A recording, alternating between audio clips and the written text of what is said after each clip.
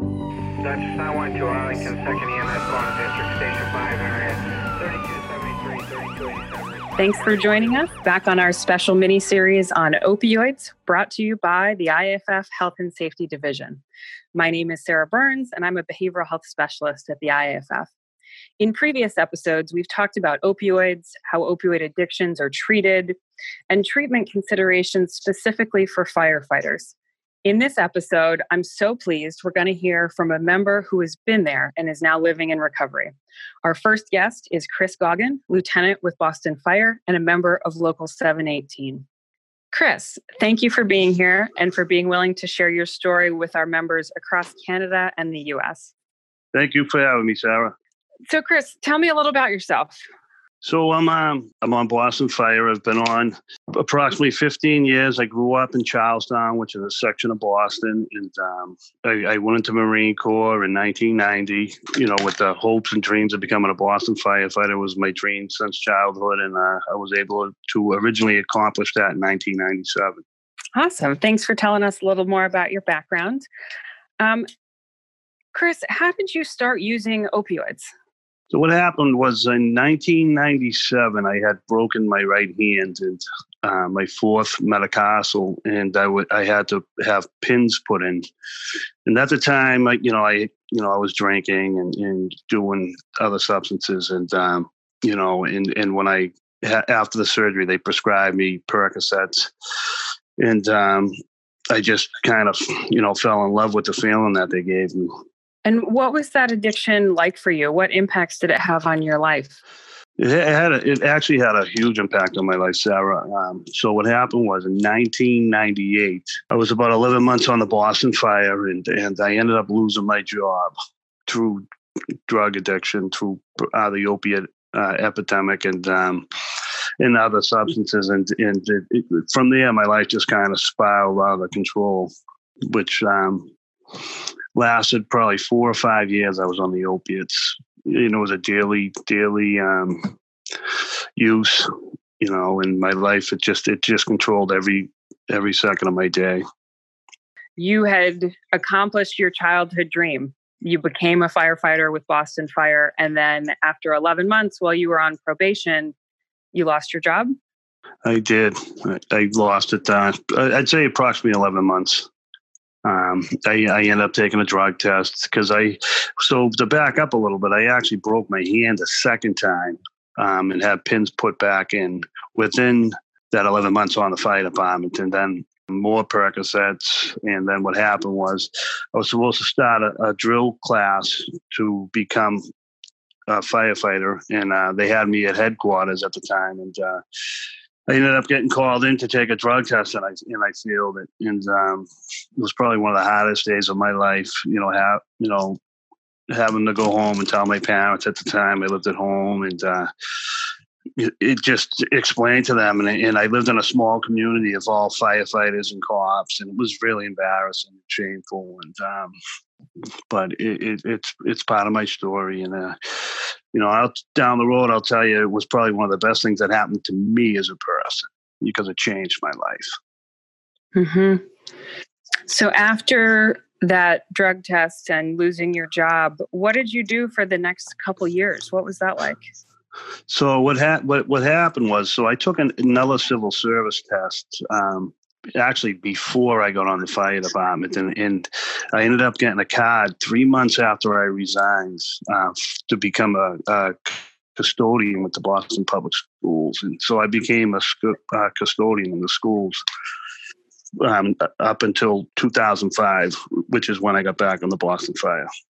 So it sounds like there were some things that must have happened in between that time, that you lost your job and then you got your job back. So what led to you getting help for the addiction? I always wanted more out of life, and it was very humbling, not to discourage anyone that's a custodian or anything like that. But my whole life, I just wanted to be a Boston firefighter since I was a kid. I think a big part of it was my dad. He used to, he always wanted to be a firefighter. He was in Vietnam, and, he never got on, but, we always had scanners in the house, and it's just something that I was always drawn to. And So what happened to me was I was trying to get sober for years. I couldn't stay stopped. I just couldn't.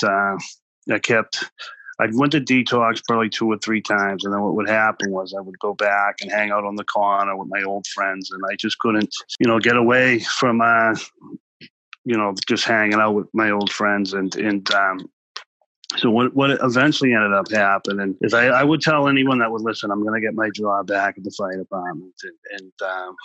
So what happened for me was which to back up earlier when I said, in the long run, it was the best thing that ever happened to me. It was because when 9/11 happened, it just actually showed me how precious life was. And I was trying to stay stopped. I couldn't stop using. And, my mom and dad were in Ireland for 9/11, and they were stuck over there for like 3 weeks. And so it was like a 3-week period of just using and using. I was still using opiates, but it wasn't fun anymore.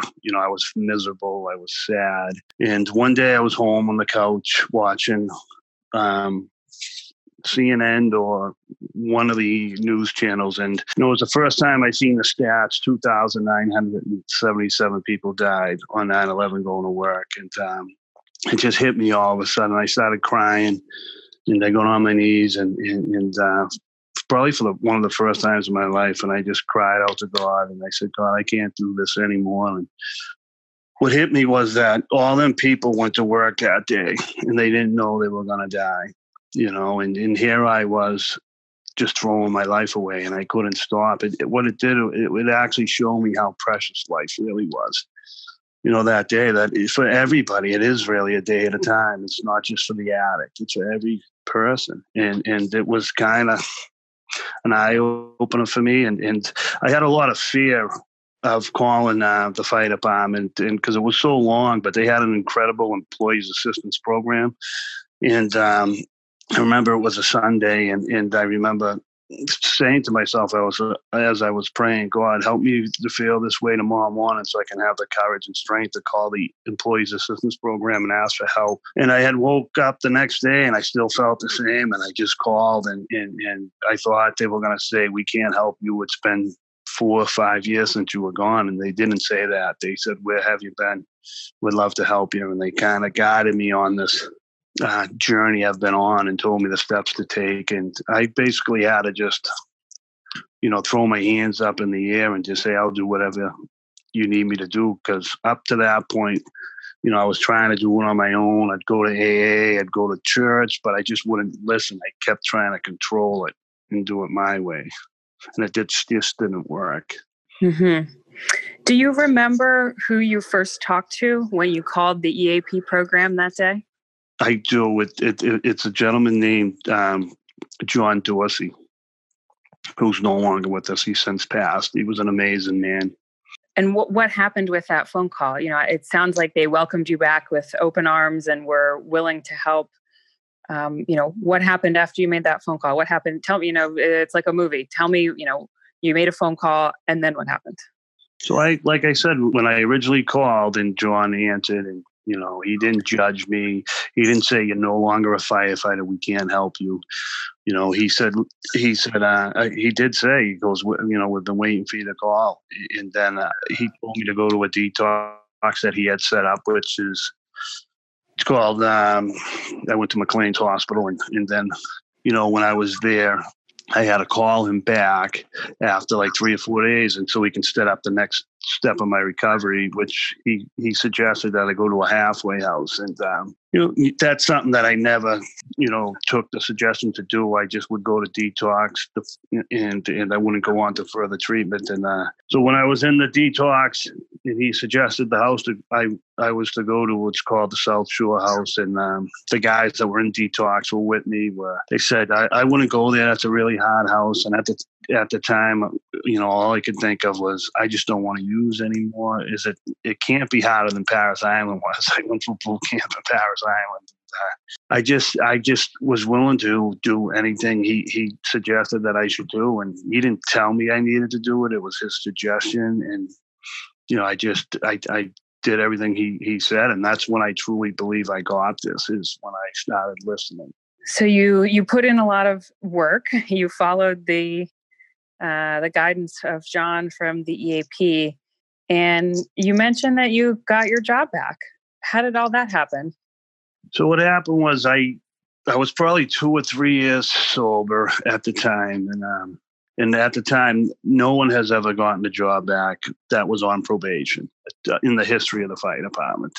And so I still had a burning desire inside to be a firefighter. And at the time, I was probably 2 to 3 years sober, and I was married. I had an amazing wife and two children, and my life was really, really good. Even it being a custodian, it was great. I was really starting to grow in my life, and but I still had this desire to be a firefighter. And so I ended up what I did was I took the test again because I had no union protection because I was on probation. So I just said, no, I'm going to go through the process again and see what they say. And I remember thinking, what do I have to lose? And so I ended up passing the test, and I got a card in the mail to respond to be a firefighter again. And, I had met a few guys in my life that put me in contact with the chief of personnel at the time. And I went in and,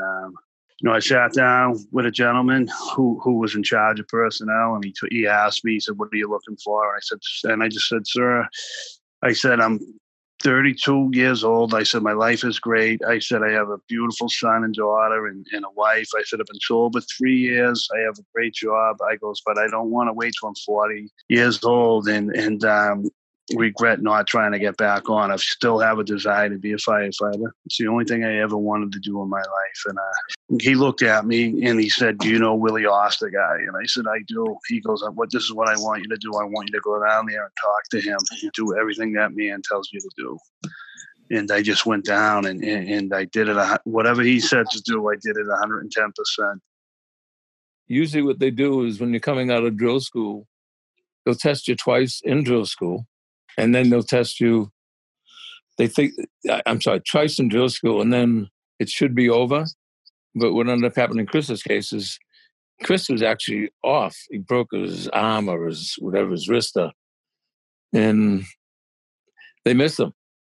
They forgot all about him. And about 3 months later, they brought his name up and he tested positive. And, the first year they can do whatever they want. So he was terminated, but he did everything that was asked of him. He was given an opportunity to come back.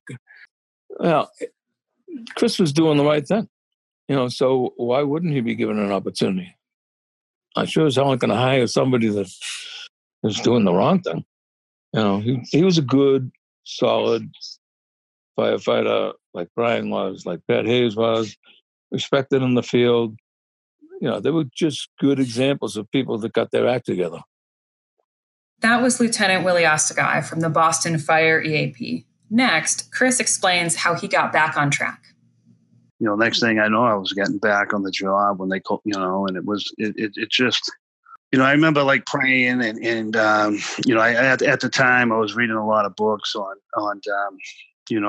spiritual books and there was a book called The Purpose Driven Life, and I knew there was a purpose for my life. And I would pray, and all of a sudden a fire truck would drive by with its lights on, and it just it was just everything that I seen was don't give up on your goals and dreams. And if he told me, you can't get on the fire department, I would have been okay with that because that's where I was in my life. I know I was going to be okay as long as I didn't do opiates again or drink and drug. And it's just been an amazing journey with what the EAP did to help me. And the guys that had worked down there at the time were just amazing in guiding me. Wow. It's a pretty incredible story, Chris, that you were the first member of the Boston Fire Department on probation to lose their job ever to then get it back. So that's the amazing thing. And since that, there's been 13 other firefighters that have gotten back. And if you were to say that, we're, I believe, the oldest fire department in the country. And why was I chosen to be the guy? It's basically impossible. It's impossible odds. Up to that point, there was no odds. It was zero. And it's they realized my faith in God, that he had a plan for me in my life. And I remember thinking, my whole life I just wanted to help people and to be a firefighter. I think that's what part of what has drawn me to that profession. I remember thinking, all right, if I didn't get my job back, I'd love to be a nurse, just because you're out there helping people. But what I didn't realize is you can't help others until you help yourself. In my whole life, I was a people pleaser, trying to help everyone, but I couldn't take care of myself. I couldn't take suggestions. And finally, when I surrendered and just threw my hands up, and the members of the EAP and other members in Alcoholics Anonymous and members at church, all these people, I was willing to take suggestions from and start this amazing journey that I've been on. So, Chris, how long have you been sober now? I got sober because of 9/11, when I seen that the number's 2,977 people. So since that was actually October 30th of 2001, when I seen that clip on the news, and I've been sober since then. So it's coming up on 19 years. And again, it's, I remember I went to a church in Boston called Arch Street. And, and I remember thinking how come one of the worst days in American history was one of the best days of my life, and there's a picture of 9/11 of the steel girder shaped like a cross. And I had a picture of that because someone had sent it to me. And as I was talking to the priest, he had said to me, he said, Chris, no matter how bad things are, God will always let you know it's going to be okay. And that was that picture of that cross. So 19 years later, Chris, what types of things do you do now to maintain your recovery? So what I do to maintain my recovery is I have never missed a day. One day I missed of getting on my knees since that day. I had my hip replaced 2 years ago, and in the first night in hospital, I didn't do it. But after the next day, I was able to do it. And it just something that has worked for me is just the first thought of my day. Instead of how am I going to get an opiate today, instead it's rolling out of bed and getting on my knees and asking God for guidance and asking him to keep me away from a drink and a drug. And that's how I start my day.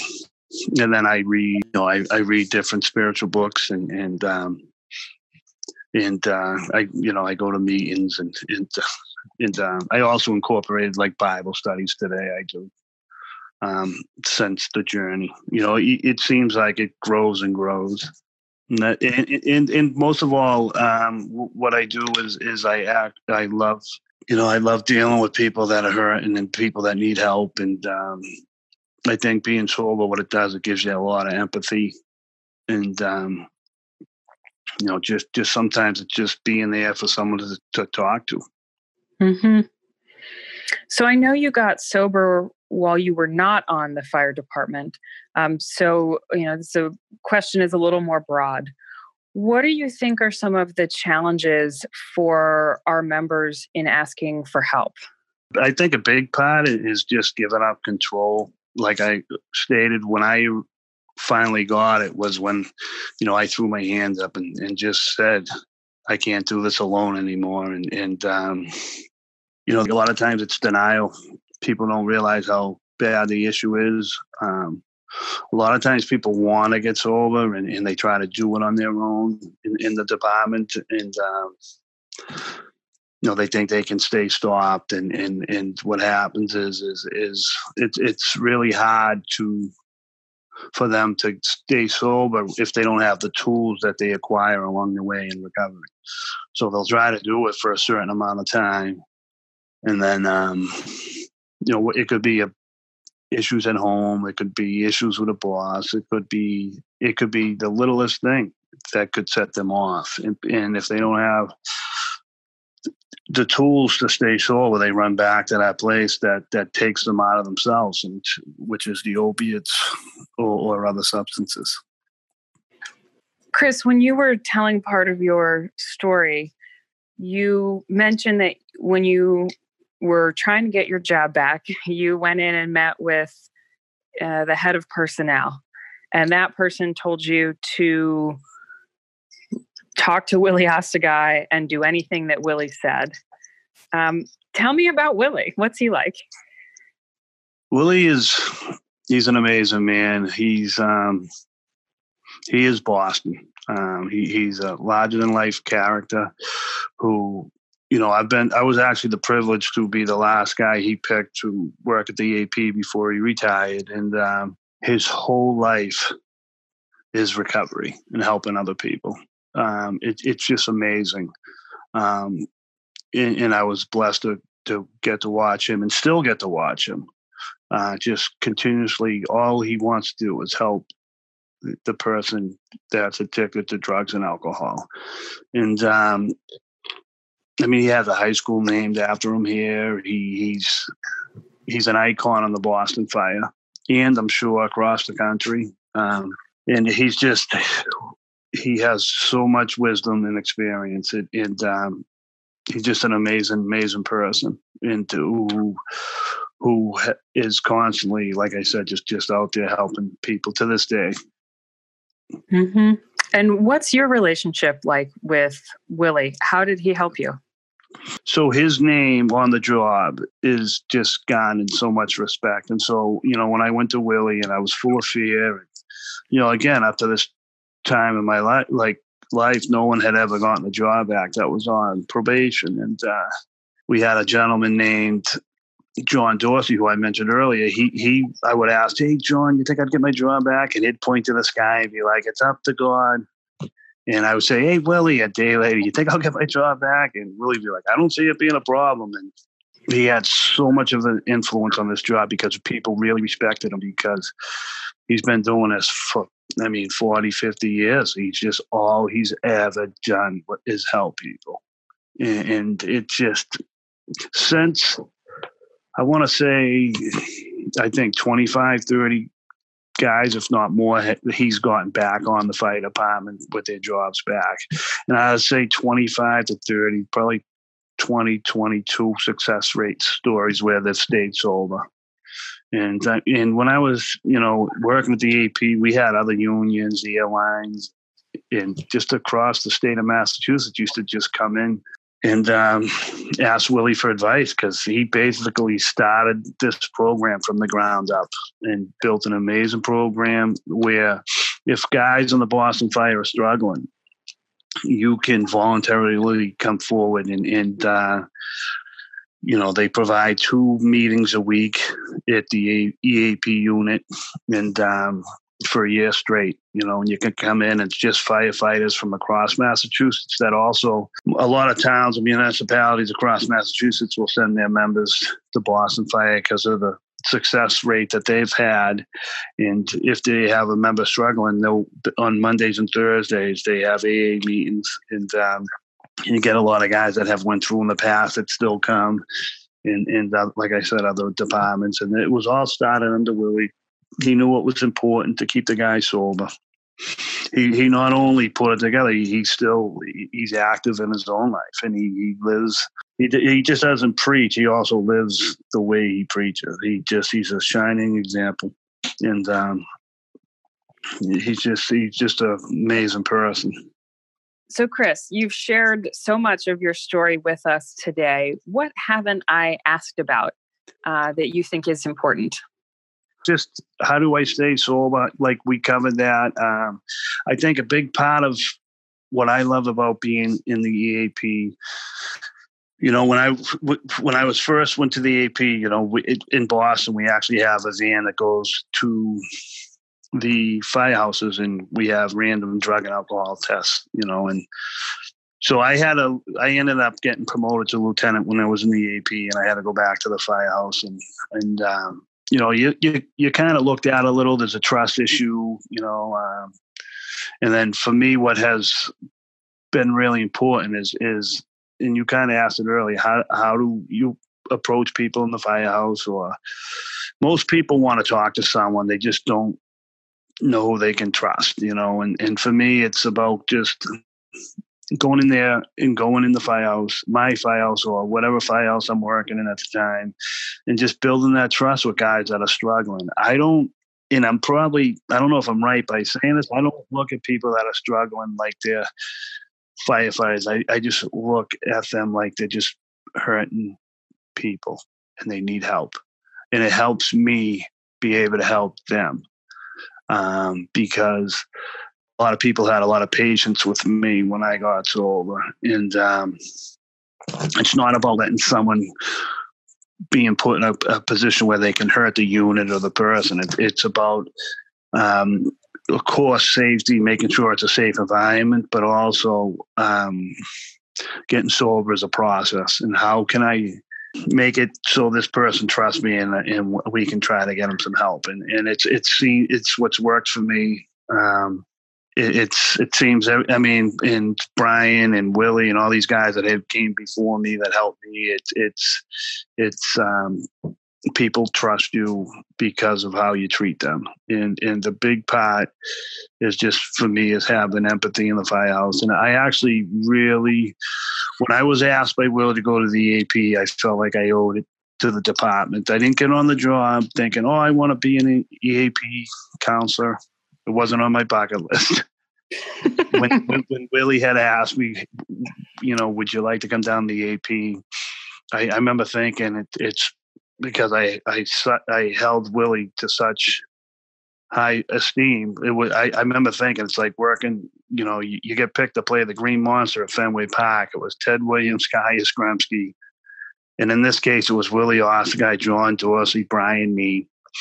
These are the guys that I get to do this with. And I felt like I owed it to the job because, again, most guys don't get this job once, never mind twice. I got it twice, and I'm very blessed. I know there's a better way out. And it just, so I really, I just love, the firehouse environment. It's a good unit, but it's, trust is a big thing, and it's just about gaining trust and then going from there. Chris, what would you like to say to members who are listening to this podcast? Maybe they're using opioids and aren't sure how to stop, or even if they can stop. Or maybe we have listeners who are early on in their recovery. What's your message to them? My message would be just, surround yourself with like-minded people that have done this before yourself or myself. One of the biggest, hardest things to do is to let other people in your life and trust other people. When I first got sober, I had two gentlemen, just came up to me at a meeting and I had low self-esteem. I was like, what do these guys want? And it was very hard to open myself up and let other people in. And I kind of just had to hop in their pocket for the first couple of years and basically follow them around and, surrendering. And,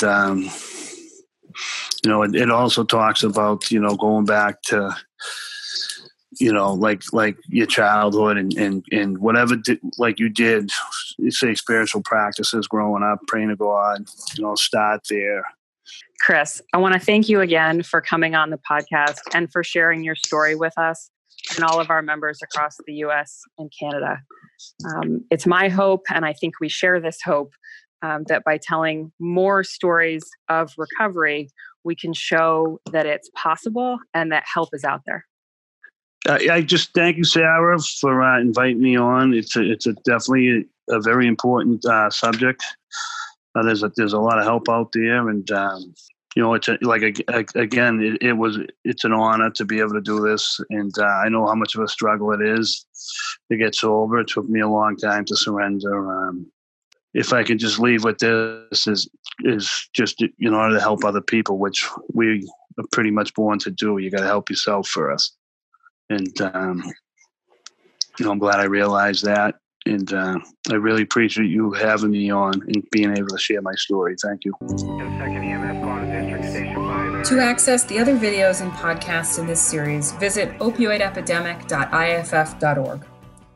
Content was supported by the National Institute of Environmental Health Sciences of the National Institutes of Health and the Department of Energy under award number UH4ES009759. The content is solely the responsibility of the authors and does not necessarily represent the official views of the National Institutes of Health or the Department of Energy.